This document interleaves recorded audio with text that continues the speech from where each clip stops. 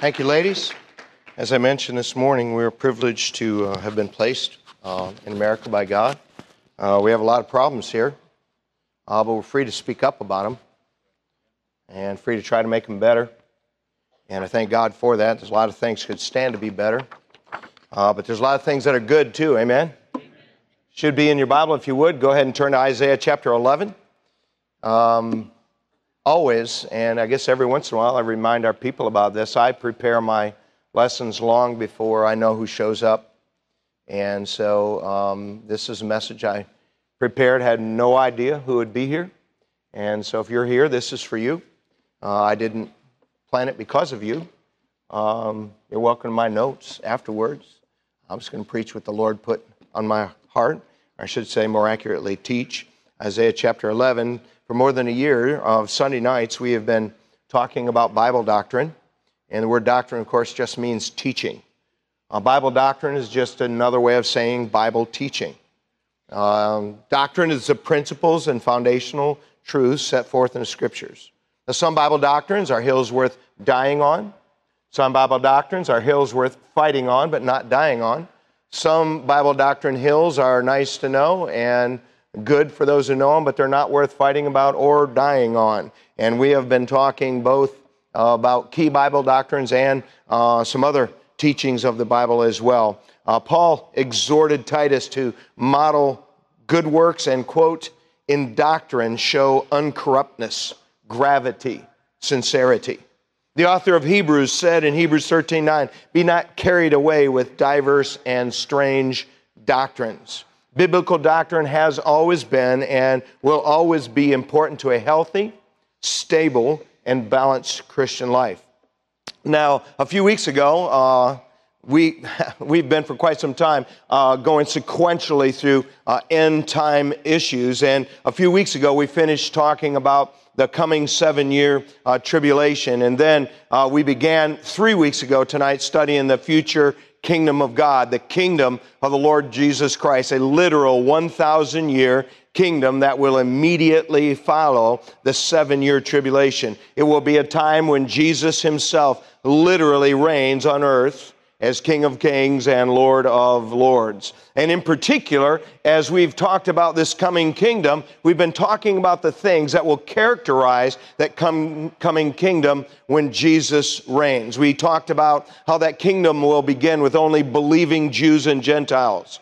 But as those 1,000 years go on and those people have their own children, some of those children will believe in the Lord Jesus Christ and others will refuse to believe, and they will refuse to come to Jerusalem to the Feast of Tabernacles, bringing the judgment of the King. We talked about how Christ will rule a kingdom of external peace. There will be, for the first time in human history, world peace.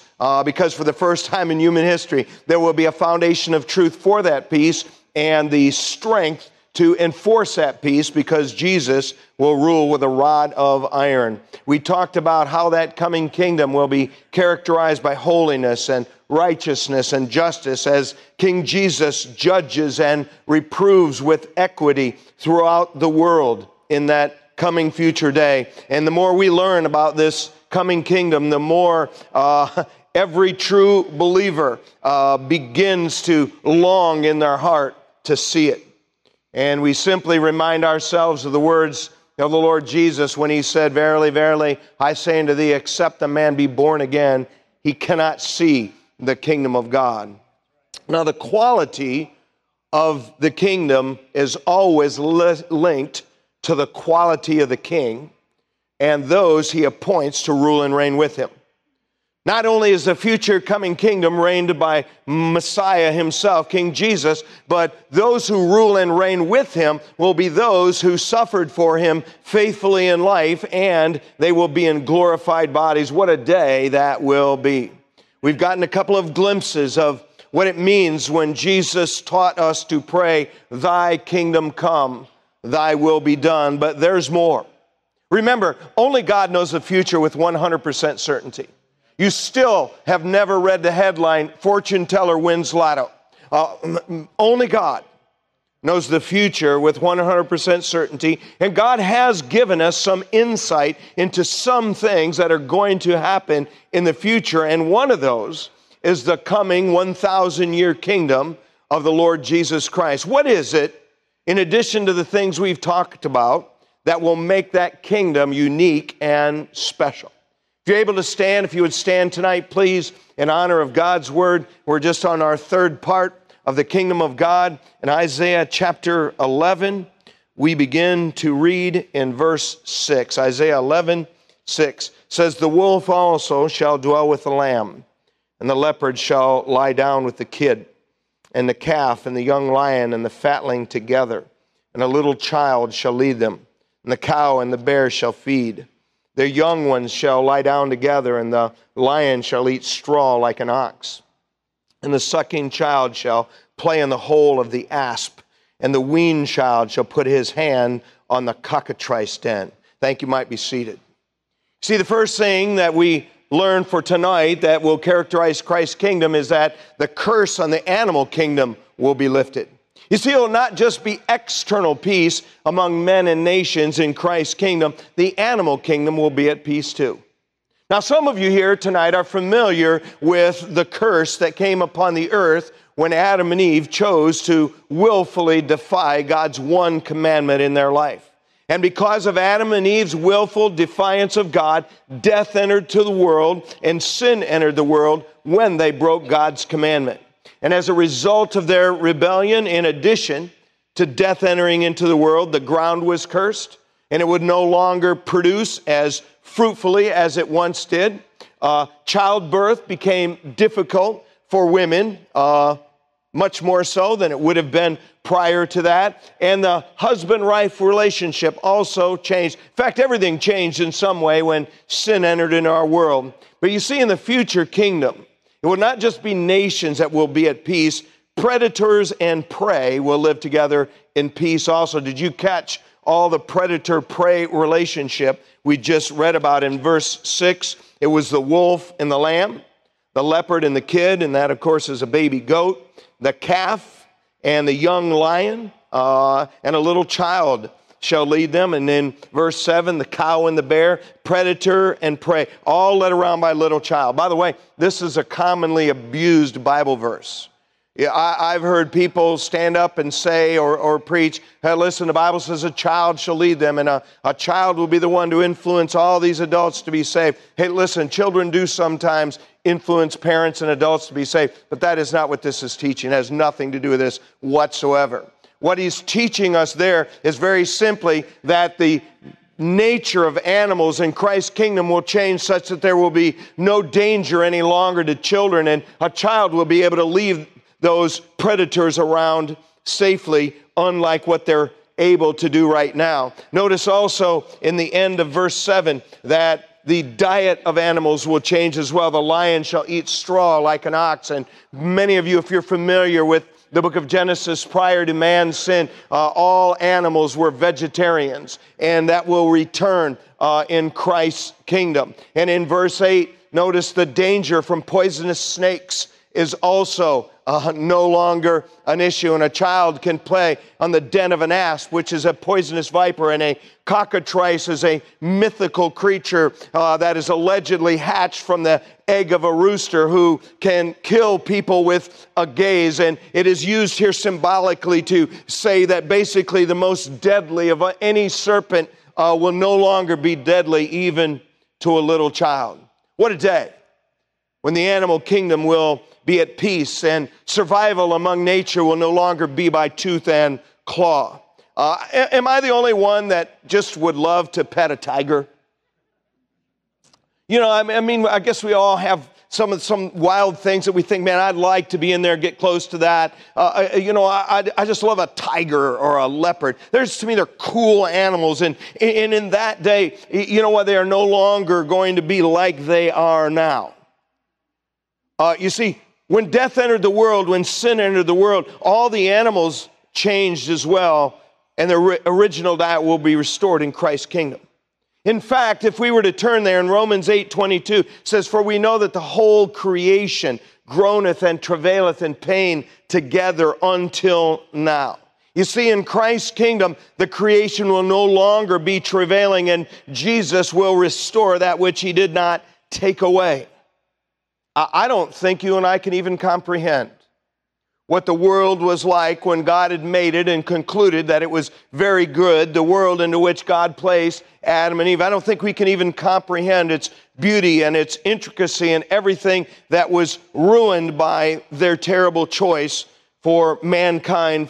Therefore, from that point on, the kingdom of God is a literal, physical kingdom where the curse upon the animal kingdom will be lifted.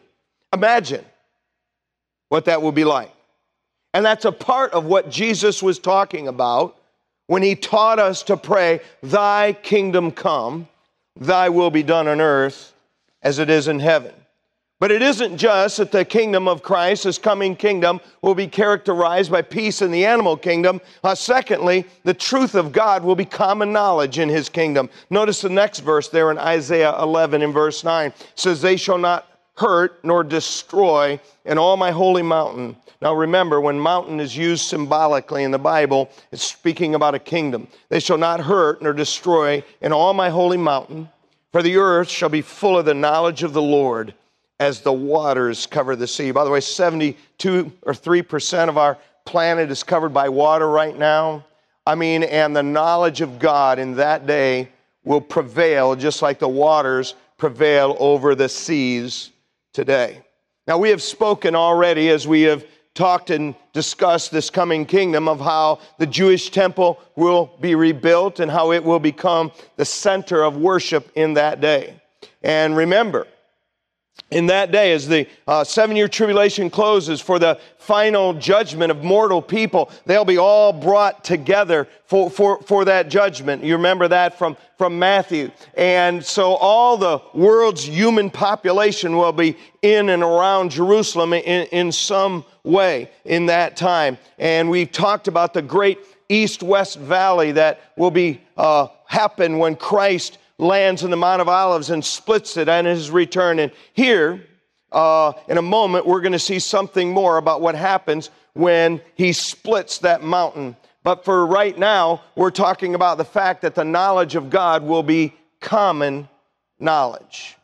Now, to me, and you may or may not agree with this, one of the most difficult things of the day in which God has placed us is that there's so much variety among what people claim to be from God. People claim all kinds of things to be from God, and to me it's very frustrating. It's very difficult because two contrary things cannot both be true. Fact of the matter is God chose you and I for a day and age when there is a lot of false information. I think it's very hard for someone who's new to the Bible to understand what the Scriptures teach and to know who to trust. When I was saved 39 years ago as a 24-year-old man, I didn't know anything really about the Bible. I didn't know anything about the history of biblical Christians. I didn't know anything really about what God had done in history through Bible-believing people. I didn't know who to trust. I didn't know what to believe. And I thank God for people He put in my life. But I think it's very difficult in our day and age to know who to trust. You see, with a chained devil and truly false prophets likely put to death under the iron rod of King Jesus, truth will abound. Truth will be common knowledge and readily available. Won't that be a great day? Amen. Listen, no one will blame their behavior on their ignorance in that day. Truth will be available to all the earth. By the way, in part, truth will be common knowledge because the kingdom begins with all saved people. And so everybody at the beginning of that kingdom will be able to tell someone what Jesus did for them. By the way, if you cannot say what Jesus did for you, you probably need to get saved. But in that day, the knowledge of God will be common knowledge because everybody will be saved to begin that kingdom. And in part, that'll be because those who rule and reign with Christ will be knowledgeable people in glorified bodies who are saved prior to all of that kingdom. There will be no false prophets. There will be no false religions. There will be no more arguments about religion without a conclusion. There will be no conflict over what is truth. There will be no more wars over religion. There'll be no ecumenical movement trying to pretend there are no differences on major issues like who God is or what he wants. There will be no jihad. There'll be no inquisition of true believers. There will be no crusades forcing false religion on anyone. No one in that day will say, well, that's just your interpretation. And if someone does say that, it will be easy to settle what's right and which interpretation matches God's intention. There will be only one version of the Bible in English. There will only be one version of the Bible in every language for that matter. Truth will be clear. There'll be no more divisions over doctrine or people ignorantly standing up and saying doctrine doesn't matter. Listen, Satan will no longer be posing as an angel of light to deceive those who are sincere. His devils, the fallen angels who are loyal to him, will no longer be posing as ministers of righteousness, since they will likely be locked away as well. Jesus himself will rule both government and religion with a rod of iron, though man will still have plenty of his own opinions. And though I lament how muddy the devil and man has made the water of truth today, please hear me when I say this. I believe God has made truth available to anyone who really wants to know it. If you do not know the truth, it is because in some way you've willfully rejected it. You may have a reason. You may blame your parents. You may blame your church. You may blame Christian leaders. You may blame our society. You may have all kinds of reasons. But I do not believe there's a single human being who will ever look at God and say, I didn't have an opportunity to learn of you. In that day, the knowledge of God will be common knowledge. Imagine a day when everyone knows the truth about Jesus. And that's part of what he meant when he taught us to pray, thy kingdom come, thy will be done on earth as is in heaven. That isn't all that he meant. Go next in your Bible, please, to Ezekiel 47. Ezekiel 47. By the way, on Sunday nights, this is meat of God's Word. Sunday mornings, it's more some milk, a little bit of meat. When we come back on Sunday night, I want to address our congregation. And that's what we're doing. What is the kingdom like for which Christ taught us to pray? Here's number 3. The earth will be renewed from the devastation of the tribulation. Now we're going to read a little bit longer passage than usual. We've already talked about the Jewish temple being rebuilt. And this is going to describe in some more detail some aspects of what will be around the temple. From Ezekiel, I think, 40 to 48, it is all about the kingdom temple. But in chapter 47 and verse 1, it says, afterward he brought me again under the door of the house. Behold, waters issued out from under the threshold of the house eastward. For the forefront of the house stood toward the east, and the waters came down from under the right side of the house at the south side of the altar. Then brought he me out of the way of the gate northward, and led me about the way without unto the utter gate by the way that looketh eastward. And behold, there ran out waters on the right side. And when the man that had the line in his hand went forth eastward, he measured 1,000 cubits. And he brought me through the waters, and the waters were to the ankles. By the way, 1,000 cubits is about a third of a mile.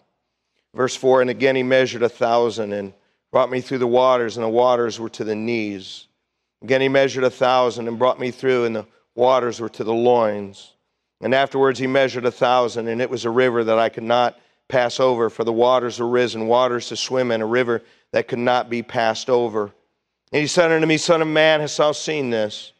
Then he brought me and caused me to return to the brim of the river. And now when I had returned, behold, at the bank of the river there were very many trees on the one side and on the other. By the way, as we're going on, if you're familiar with the description of heaven, and we'll talk about this more in a couple of weeks if the Lord tarries, there's a lot of this that just models what the New Jerusalem is going to look like.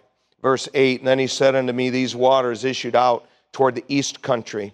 Go down into the desert and go into the sea, which being brought forth into the sea, the waters shall be healed.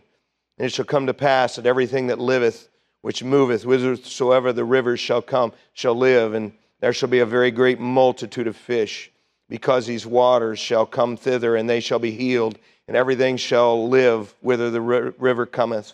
And it shall come to pass that the fishers shall, by the way, I'm going fishing in the kingdom. It shall come to pass the fishers shall stand upon it from En-gedi even to En-eglaim. They shall be a place to spread forth nets. Their fish shall be according to their kinds, as the fish of the great sea, exceeding many. But the miry places thereof and the marshes thereof shall not be healed. They shall be given to salt. And by the river upon the bank thereof, and on this side and on that side, shall grow all trees for meat, whose leaf shall not fade, neither shall the fruit thereof be consumed. It shall be bring forth new fruit according to the months, because the waters they issued out of the sanctuary, and the fruit thereof shall be for meat, and the leaf thereof for medicine. By the way, obviously there's still sickness in the kingdom, or you wouldn't need medicine. By the way, obviously people are still eating minimally fish in the kingdom, because there's fishers. And you don't catch fish by net just for fun. You catch fish by net to eat. And this little picture here of this kingdom temple, remember the condition of the earth at the end of the tribulation. I mean, we study this in some kind of detail, and whether it was flaming meteors or things that corrupted the freshwater food sources or water sources, or whether it was other plagues that God sent, or the great wars and battles of the tribulation inspired by the Antichrist. Listen, the earth is going to be basically devastated, and especially the Middle East and Asia and Europe and North Africa, in that area around the Jerusalem in one direction or another. Here we just read about God restoring it from the water that flows from His temple. It will flow from Jerusalem to the Mediterranean Sea to the west. It will flow to the east to the Persian Gulf. And you may remember reading a few weeks ago from Zechariah 14:8, living waters shall go out from Jerusalem, half of them toward the former sea, half of them toward the hinder sea. In summer and winter shall it be. Listen, this water all originates from Jerusalem and this new temple, and God is going to restore through this river and ultimately the sea the things that were destroyed in tribulation. This will completely change the desert that is east of Israel today. We don't have time to turn there tonight, but in Isaiah 30, verses 25 and 26, light from the sun and moon will increase and cause the earth to be more fruitful and warmer. By the way, am I the only one who gets weary of everybody talking about how it's so devastating for our climate to be warmer? Listen, our climate has been warming since the last ice age. Amen. Duh. In a kingdom, God is going to cause the sun and moon to both be more powerful, and that will make plants grow more quickly, and it also will raise the temperature of the earth. In Isaiah 35, 1 and 2, the desert will blossom as a rose. In Isaiah 35, 7, the parched ground of Palestine will have springs of water with grass and reeds and rushes. In Ezekiel 34, that's close, turn back a few pages to that in Ezekiel 34. I know for those of you who are Bible readers, we get bogged down when we're reading through Isaiah and Ezekiel and Jeremiah, and God, He actually has a lot to say that's important. Some of it is a little harder to sort through than others, but we're sorting through a little bit of it tonight. But there will be an abundance of rainfall, especially in the Middle East. In Ezekiel 34, beginning in verse 24, we read these words, Ezekiel 34, 24, and I, the Lord, will be their God, and my servant David, he shall feed them, and he shall be their shepherd. And I, the Lord, will be their God. And I read the wrong verse, I'm sorry. Verse 24, and I, the Lord, will be their God, my servant David, a prince among them. I, the Lord, have spoken it. And I will make with them a covenant of peace, and will cause the evil beast to cease out of the land. And they shall dwell safely in the wilderness and sleep in the woods. And I will make them and the places round about my hill a blessing. And I will cause the shower to come down in his season. There shall be showers of blessing. By the way, ever remember singing that song? There shall be showers of blessing. What that is actually speaking about is the blessings of the rainfall in the kingdom of Christ. Verse 27, and the tree of the field shall yield her fruit. The earth shall yield her increase. They shall be safe in their land and shall know that I am the Lord when I have broken the bands of their yoke and delivered them out of the hand of those that serve themselves of them. And they shall no more be a prey to the heathen, neither shall the beasts of the land devour them, but they shall dwell safely, and none shall make them afraid. This coming kingdom, this literal, physical kingdom, will be renewed to be fruitful like it was before the curse. I mean, imagine a time when the earth is fully fruitful. Imagine a time when the desert blossoms and water from both rain and the water that flows from the temple bring life to everything and everyone. That's a part of what Jesus meant when he taught us to pray, thy kingdom come, thy will be done on earth as it is in heaven. See, to learn about this kingdom filled with truth and justice and peace among man and beast, it begins to fulfill a dream in every human heart.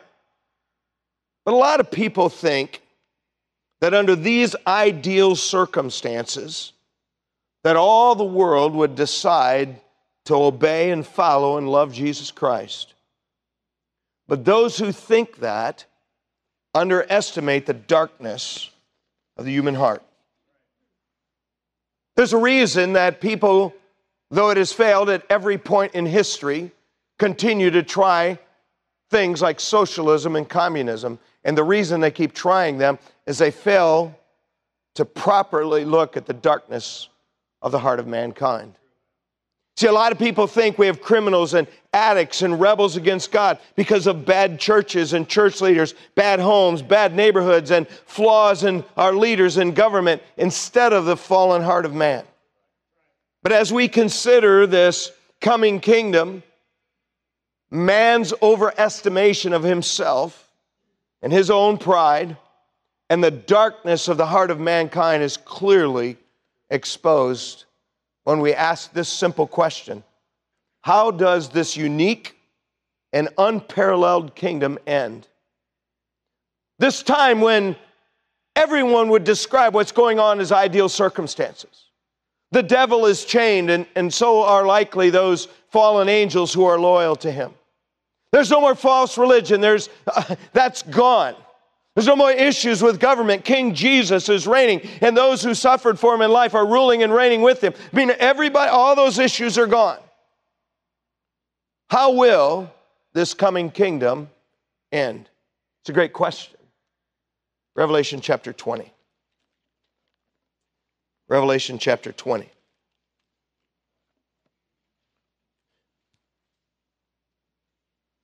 Revelation chapter 20.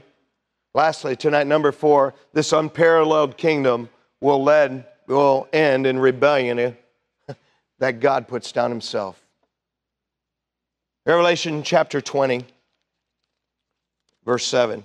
When 1,000 years are expired, Satan shall be loosed out of his prison and shall go out to deceive the nations which are in the four quarters of the earth, Gog and Magog, to gather them together to battle, the number of whom is as the sand of the sea. Notice the number of people willing to follow the devil as this kingdom ends. Verse 9 says, and they went up on the breadth of the earth and compassed the camp of saints round about, camp of the saints about, and the beloved city. And fire came down from God out of heaven and devoured them. And the devil that deceived them was cast in the lake of fire and brimstone, where the beast and the false prophet are, and shall be tormented day and night forever and ever. This future kingdom will have a perfect king and flawless people reigning with him, yet it ends in rebellion against God. This future kingdom begins with all believers, and still some of their children growing up in what everyone would consider to be an ideal environment will rebel against Jesus Christ, even though perfect knowledge of him will be available. 2 of the 3 main enemies of every believer are gone. Remember the 3 enemies of every believer: the world, the devil, and our flesh? The devil is chained, the world is led by King Jesus, and the only enemy for man left is really within himself.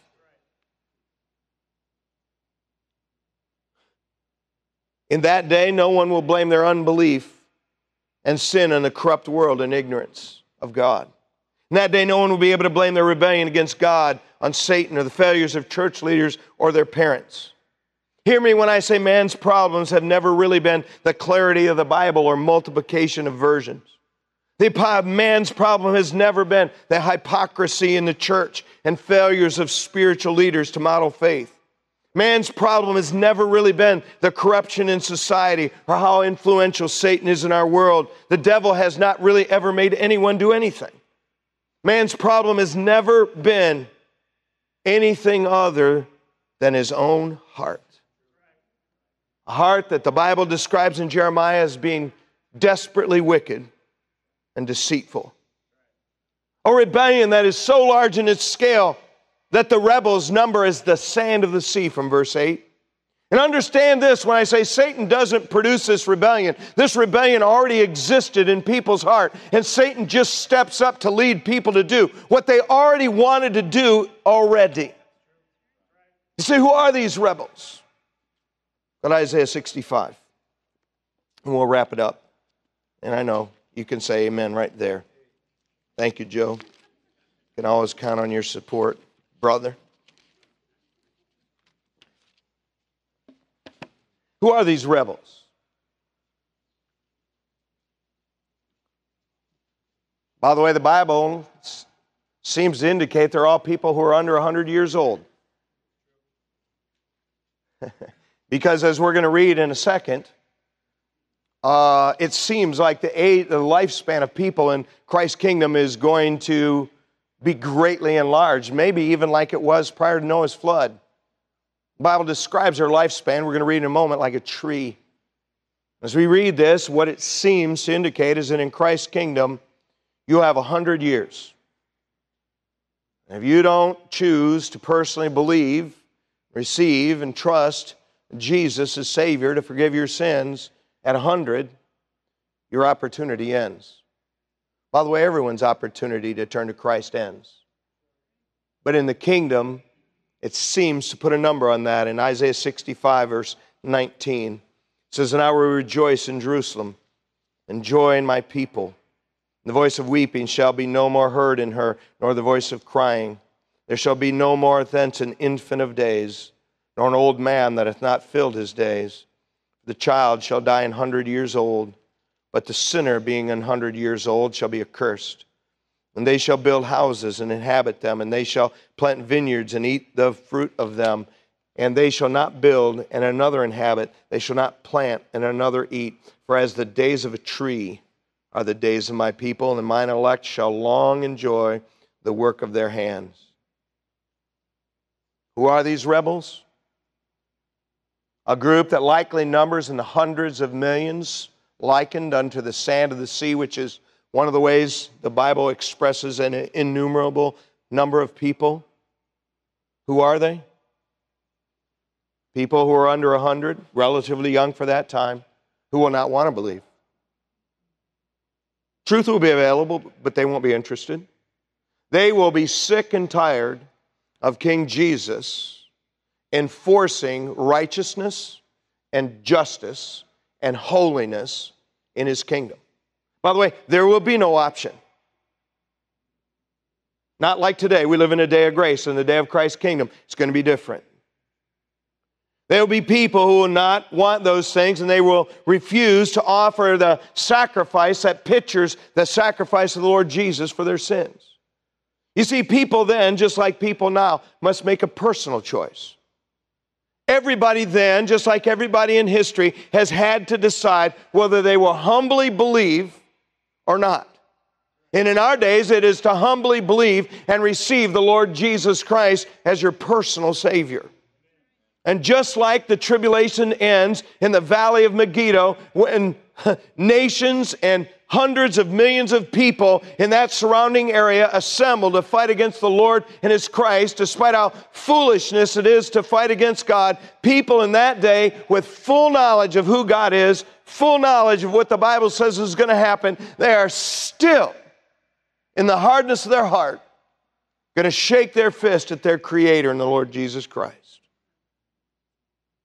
And when Christ's kingdom ends, though it does not paint you and I in a very good light, man will have demonstrated himself to be a rebel against his Creator and righteousness in every condition. Man has never wanted to live under the authority of God. Do you realize why people are atheists today and why people believe in evolution today? It has nothing to do with the facts. The Bible says a fool has said in his heart there is no God, because all of creation in its intricacy and beauty and power bears witness to a Creator and His power and His Godhead. All of creation bears witness to His existence.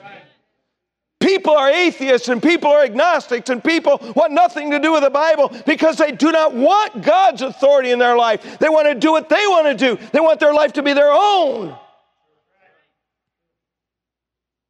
Fact is, everyone here is as good of a Christian and as faithful to Christ as you really want to be. And we may not like it, but if our circumstances were better, we'd be the very same or even worse.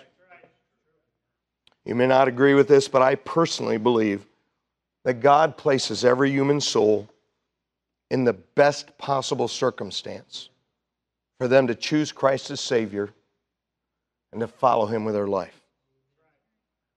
Whether that is in the gutter in India, the frontiers of America in the 1700s, or in the knowledgeable but fallen, broken, dark world in which He placed us today. You and I are here on purpose. Man failed in the Garden of Eden's beauty and simplicity and innocence. Man failed in Noah's day of freedom without the law. Man failed in Moses' day of clear laws and clear, meticulous religious instruction from God. Man failed with the living Christ teaching among them and doing great miracles. Man is failing today following Christ's death and resurrection, though we hold a complete revelation from God in our hands and live in the day of grace. Man will fail when two witnesses preach truth and two witnesses preach lies in the coming 7-year tribulation. And man will fail in Christ's kingdom. A time when what is written will have been more obviously true than ever before. A time with good leadership, good examples, available truth, world peace, and a chained devil. And though you and I cannot stand it because it exposes who we really are, you and I, by our very nature, apart from God changing our heart, will spoil, ruin, and rebel against everything that is good and right. And though I do place some trust and follow man, if you place too much trust and follow man too much, I don't care who it is, you will always end up hurt and disappointed to a degree. And though I trust human leadership and follow it to a degree, I only believe and fully trust in Jesus. He, and He alone, is worthy of our trust. The conclusion of Christ's kingdom, however, ending in rebellion, brings up a good question. What happens next? But that is for another time. If you'd quietly stand.